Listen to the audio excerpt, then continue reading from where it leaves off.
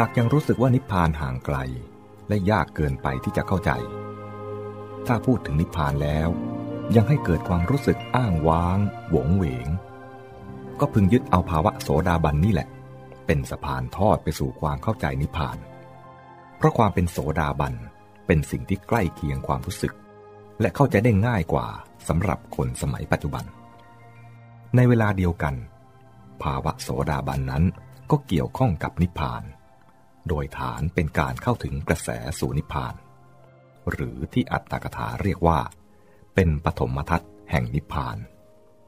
คือเห็นนิพพานครั้งแรกนับว่าได้ผลทั้งสองด้าน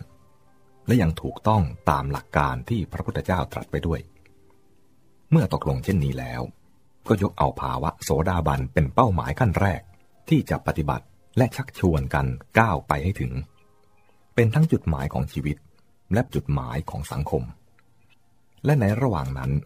แม้ยังก้าวไปไม่ถึงก็มีขั้นตอนที่แสดงถึงความก้าวหน้าในท่ามกลางคือความเป็นสัทธานุสารีแปลว่าผู้แล่นรุดไปด้วยศรัทธาหรือผู้ก้าวหน้าไปด้วยความเชื่อและ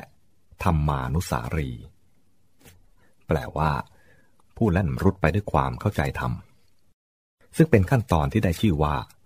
เป็นผู้ได้ออกดำเนินไปแล้วสู่ความเป็นโสดาบันเป็นผู้เดินทางแล้วหรืออยู่ในมรรคามีแต่เดินหน้าอย่างเดียวไม่ถอยกลับซึ่งท่านจัดให้เข้าอยู่ในชุมชนอารยะหรือหมู่สาวกสงฆ์ด้วยแม้หากว่าถ้าโอ้ห่วงหน้าห่วงหลังยังไม่แล่นรุดออกเดินทางจริงก็ยังอาจก้าวมาอยู่ในขั้นเตรียมพร้อมที่จะเดินทางได้เรียกว่าเป็นกัลยาณปุถุชนเป็นผู้มีศีลมีกัลยาณธรรมเริ่มได้ชื่อว่าเป็นอริยสาวกผู้มีสุตะหรือศัพท์ว่าสุตวาอริยสาวกคือผู้ได้เล่าเรียนอริยธรรมรู้จักอารยธรรมหรือเป็นผู้ที่ได้ยินเสียงกู่เรียกแล้วเป็นเบื้องต้นที่จะเรียกว่าผู้มีการศึกษาเป็นขั้นของผู้ที่รู้จุดตั้งต้นของทางแล้วและมีอุปกรณ์ซึ่งเป็นปัจจัยของการเดินทางเตรียมไว้แล้วกำลังเดินมุ่งออกจากบริเวณป่าที่หลงเพื่อมาเข้าสู่หนทางแม้ยังอาจก้าวถอยอยู่บ้างแต่ก็พร้อมที่จะเดินทางได้ในสมัยต่อมามีคำใหม่เกิดขึ้นอีกคำหนึ่งคือ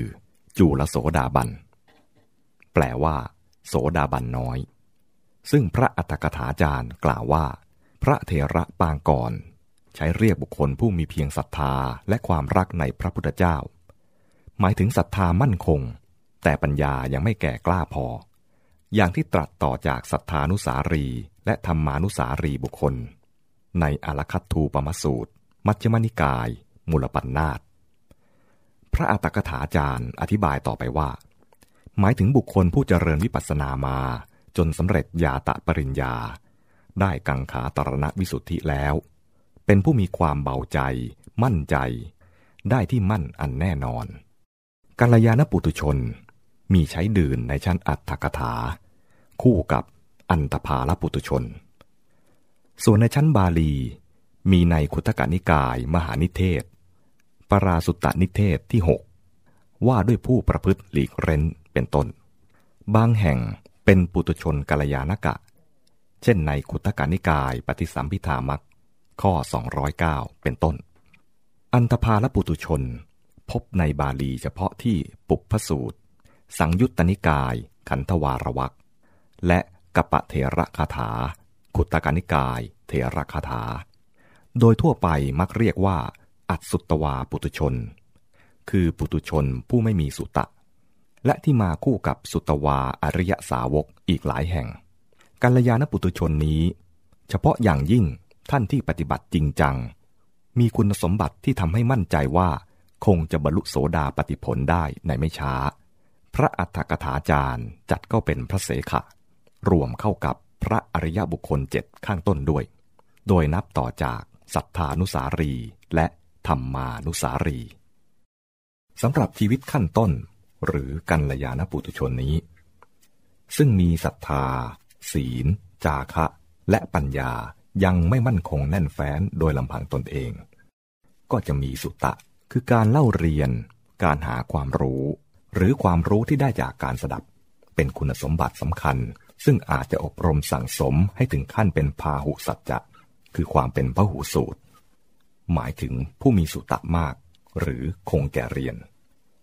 สุตะนี้แลคืออุปกรณ์สำคัญของการเดินทางในการพัฒนาชีวิตที่จะก้าวไปในอริยมรรคาเริ่มตั้งแต่ทำให้รู้จุดที่ทางตั้งต้นเป็นปัจจัยช่วยเสริมสร้างศรัทธาศีลจาคะและปัญญาต่อไปเพราะเมื่อมีความรู้ถูกต้องแล้วศรัทธาก็เกิดขึ้นและมีแรงที่จะปฏิบัติคุณธรรมอื่นๆสุตะก็คือปรโตโคสะอันได้จากการมีกัลยาณมิตรหรือเสวนาสัตบุรุษซึ่งนำไปสู่ศรัทธาและช่วยให้เกิดโยนิโสมนสิการเมื่อรวมสุตะเข้ากับศรัทธาศีลจาคะปัญญาเท่าที่มีอยู่ในระดับนี้เรียกว่าเป็นสัมปทาคือความถึงพร้อม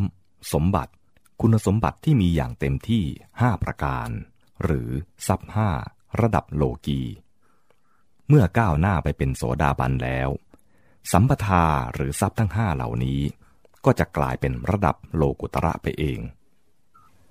หมายเหตุเชิงอัดทรัพย์5นี้จัดเป็นอริยทรัพย์หมวดหนึ่งแต่อริยทรัพย์หมวดที่รู้จักกันทั่วไปคือที่มี7ข้อซึ่งเพิ่มหิริและโอตตัปปะเข้ามามีข้อน่าสังเกตอย่างหนึ่งที่ควรกล่าวไว้ในที่นี้เกี่ยวกับคุณลักษณะของบุคคลโสดาบันที่ปรากฏเด่นชัดออกมาในภายนอกคือการไม่มีความหวงแหนในทรัพย์สมบัติดังมีคำบรรยายในบาลีว่าบุคคลโสดาบันครองเรือนด้วยใจปราศจากความตระหนี่มีความเสียสละเต็มที่ยินดีในการให้และการแบ่งปันสิ่งของที่ควรให้ได้ไม่ว่าอย่างหนึ่งอย่างใด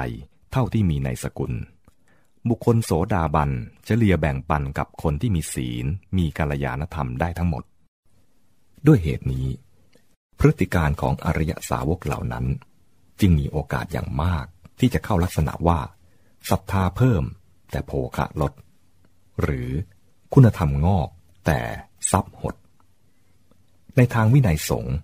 พระพุทธเจ้าถึงกับได้ทรงบัญญัติสิกขาบทห้ามพระภิกษุไม่ให้รับอาหารจากครอบครัวที่สงฆ์ประกาศตั้งให้เป็นเสขะตามพุทธบัญญัตินี้ครอบครัวใดศรัทธาเข้มแข็งมากขึ้นแต่ทรัพย์สมบัติลดน้อยยากจนลงสงฆ์อาจประชุมพิจารณาสมมติคือตกลงกันแต่งตั้งครอบครัวนั้นเป็นเสขะเรียกว่าเสขะสมมติคือไม่ว่าเขาจะเป็นเสขะจริงหรือไม่เพราะคุณธรรมภายในมองกันไม่เห็นแต่ถือเอาพฤติกรรมเป็นหลักภิกษุใดไม่เจ็บไข้และเขาไม่ได้นิมนต์ไว้ไปรับเอาอาหารจากครอบครัวนั้นมาขบฉันย่อมต้องอาบัติคือละเมิดวินัยมีความผิดหมายความว่าถึงเขาจะให้เองเช่นไปเยี่ยมเขาที่บ้านและเขาถวายก็รับไม่ได้ไม่ต้องพูดถึงขอเขาเพราะภิกษุออกปากขอหรือทำอุบายขออาหารมาเพื่อตนเองฉันไม่ได้อยู่แล้วไม่ว่าจะขอจากใครๆเว้นแต่ญาติหรือผู้ที่ได้ปวารณาไว้แม้การขอปัจจัย4อย่างอื่นๆก็คล้ายกันคติที่เห็นได้ในเรื่องนี้ที่สำคัญมี2อย่างคือ 1. เป็นวิธีการยกเอาคุณธรรมที่เป็นนามธรรมภายในตัวหรือคุณสมบัติของบุคคลออกมาประกาศหรือทำให้ปรากฏเพื่อประโยชน์แก่สังคมโดยให้มีผลทางปฏิบัติระดับสังคมในกรณีที่สมควร 2. แสดงให้เห็นว่าบุคคลผู้มีคุณธรรมถึงขั้นนี้มีศรัทธาถูกต้องตามหลักพระพุทธศาสนาหรือเข้าถึงธรรมแล้วเมื่อทำความดีจะไม่ห่วงผลที่จะได้ตอบแทนแก่ตนพูดอีกอย่างหนึ่งว่าทำบุญโดยไม่หวังรอผลในที่นี้หมายถึงอิทธารมณ์ต่างๆที่สนองความปรารถนาของตนจะไม่มีปัญหาให้เกิดความคิดสงสัยว่าทำไมทำดีไม่ได้ดีหรือทำบุญแล้วทำไมไม่รวยไม่ได้ผลประโยชน์ที่หวังเป็นต้นทั้งนี้เพราะเขามองเห็นธรรมแล้วเรียกว่า มีธรรมจักษุหรือปัญญาจักษุคือตาปัญญาที่มองเห็นธรรมดาของสิ่งทั้งหลายสว่างชัดมิใช่มีแต่มังสจักษุหรือตาเนื้อหนังที่มองเห็นแต่สิ่งเสพเสวยของอินทรีย์ห้า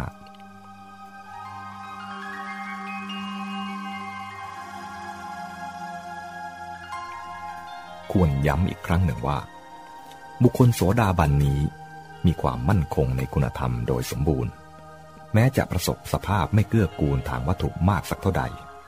ความมั่นใจในคุณธรรมก็ไม่มีทางเสื่อมถอยเมื่อได้มองเห็นเหตุผลแห่งธรรมประจักษ์แจ้งแล้วเมื่อเดินอยู่ในทางแห่งความดีงามถูกต้องแล้วก็ไม่อาจมีผู้ใดแม้แต่เทวดาจะมาชักจูงให้เขวออกไปได้และไม่ว่าจะด้วยเครื่องล่ออย่างใดเรียกอย่างสมัยใหม่ก็คงว่ามีความเข้มแข็งทางจริยธรรมเต็มที่ในหลักนี้พระอัฏฐกถาจารย์ยกเรื่องอนาถบิณฑิกเศรษฐีขึ้นเป็นตัวอย่างให้เห็นว่าบุคคลระดับนี้จะเดินแน่วอยู่ในทางของความดีงามไม่ยอมอยู่ใต้อิทธิพลแม้ของเทวดาเป็นผู้ที่เทพเจ้าไม่อาจล่อหรือบังคับข่มขีได้แต่ตรงข้ามกลับเป็นผู้ที่เทพทั่วไปจะต้องยอมปราชัยและเคารพบูชา